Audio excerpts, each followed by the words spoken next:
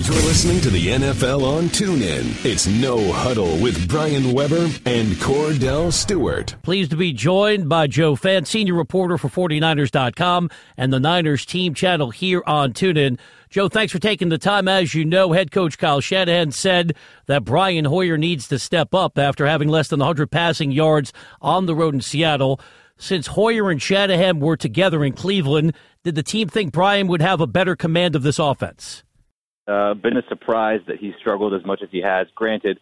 And I think it's a fair caveat going against the Panthers and Seahawks. I think it's fair to assume that a number of NFL quarterbacks would struggle with those two groups, but still it doesn't excuse the missed passes, the errant throws, the missed opportunities through two games. And there have been some of those for the taking against both teams. He looked really sharp in training camp, had his moments in the preseason. You saw in the first half against the Minnesota Vikings in that dress rehearsal in preseason week 3. So I think, it's been a surprise. I think everyone was probably hoping for more so far, but I think, at this point, he's not in any danger of losing his job. Give me your take on Carlos Hyde. I mean, he's been, 43.8% of the offense, whether it's running, catching, whatever they needed him to do. How long can you think they can keep this going until maybe an injury bug step in? I'm not putting anything out there for him, but you can only work him that hard for so long, right? Yeah, well, I think the thing is he hasn't had a ton of carries, right? I think he only had, 10 in week 1 or maybe less than that, and then 15 in week 2. So the yards per carry average has been so nice, but it's not like they've been working him into the ground, giving him 30 touches a game. And so I think he's still relatively fresh for sure going into week 3. What I've loved is that I've seen from Carlos so far right now is he's really putting the team on his back and he's carrying the load. And, if the passing game's not working, he's taking it upon himself to get things going. And he did that, both the scoring drives in the first half to tie the game against Seattle. One was on a 61-yard run, his career long. And then the other one, I think people forget that second score, it was 3rd and 12. The 49ers ready to punt the ball, really concede that drive, punt the ball back to the Seahawks before the half. Instead, it turns into a 27-yard gain. San Francisco gets a field goal to tie it at 6 going into halftime. And so we've always known he's been talented, but I love taking it upon himself to be that leader and to carry the team when things are struggling in the passing game. Chatting with Joe Fant, senior reporter, 49ers.com. He joins us live from Levi's Stadium as we get set for the Rams and Niners tonight on Thursday Night Football. Joe, it's unfortunate the linebacker Reuben Foster has been dealing with the ankle sprain. What can you tell us about the leadership the rookie is already bringing this team? I've been reading some of the coverage online from the San Francisco Bay Area. Sounds like Foster has already become an important voice in the locker room. Yeah, I think it's just when you're that special of a player, you automatically command respect, right? And I think he's someone who goes about things the right way. He obviously knows that Navarro Bowman's the leader of the locker room and hasn't tried to take ownership of things day one, but at the same time, he knows what he's capable of. The team knows what he's capable of. And what's crazy is it took him just 11 snaps on week 1 to really whet our appetite and show us just how special of a talent that he is. 3 tackles, 1 tackle for a loss on Christian McCaffrey on a pass out into the left flat. Nearly a pick 6 on another play, settled for the PBU to get the 49ers off the field. I mean, this guy's a special player. He's a special talent. He's got an unbelievable nose for the football. He flies sideline to sideline. I mean, it's just impressive how quickly he showed us just that, he's the best player on the field as a rookie. When you look at this last game when the 49ers played against Seattle, you look at it and say, you know what, this game was much closer than the actual end result ended up indicating. Was that more of because Seattle was struggling, or it's more of you saw this 49ers football team actually making some quality plays out on the football field? And if that's the case, can this team get better as the year goes on if they start gelling and have an opportunity to be amongst one another without injuries a little bit longer?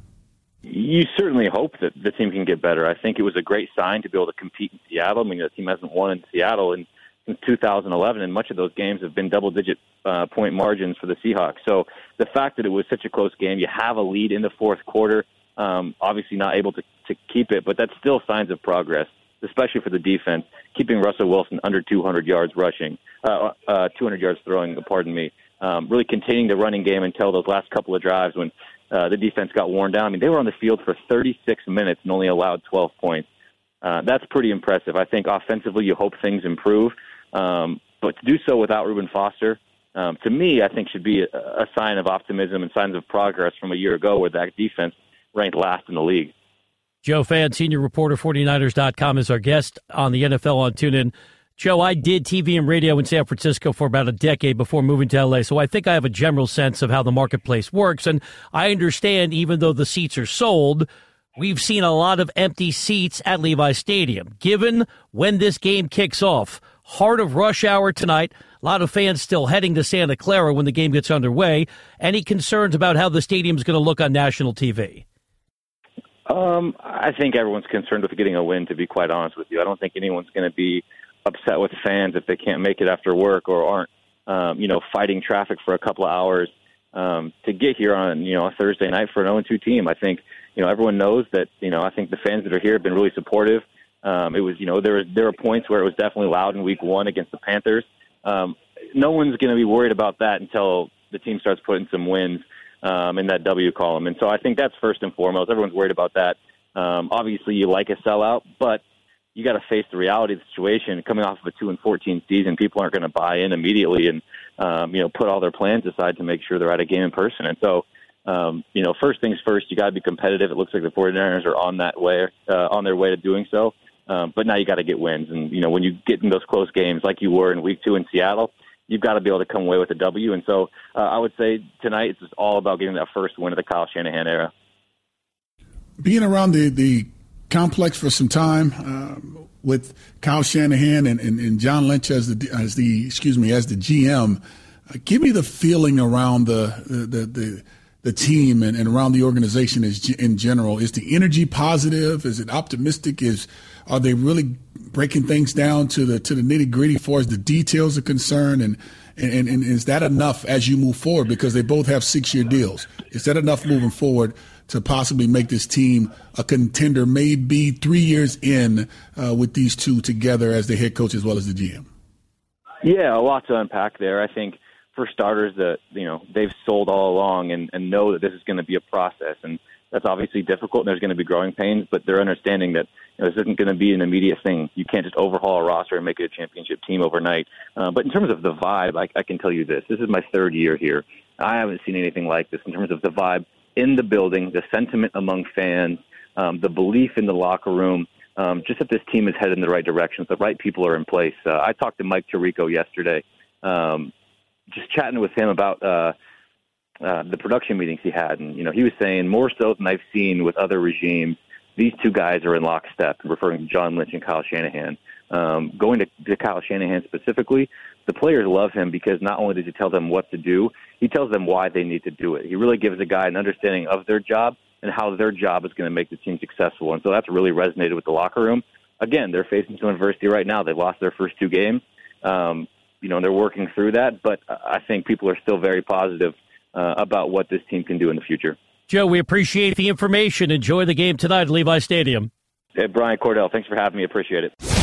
You've been listening to No Huddle with Brian Weber and former Steelers quarterback Cordell /Stewart, live on the NFL on TuneIn. 20, 15, 10, 5, touchdown. The National Football League is on TuneIn.